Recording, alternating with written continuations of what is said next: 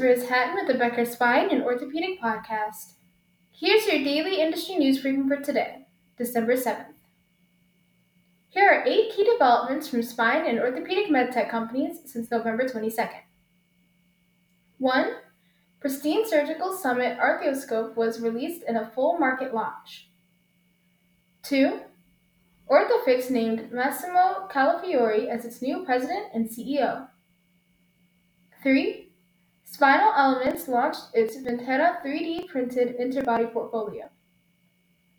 4. Orthopedic-focused medical technology company Innovis is set to undergo a leadership transition following the announcement that current president and COO Brady Shirley plans to step down in 2024. 5. New data from Orthofix found its M6-C cervical disc saw better outcomes in anterior cervical discectomy and fusion after 5 years. 6. Nevro acquired Versa Technologies, a company focused on seroceliac joint fusion. 7. Aurora Spine's SIP fusion implant was found to be effective after 6 months, according to a study in the Journal of Pain Research.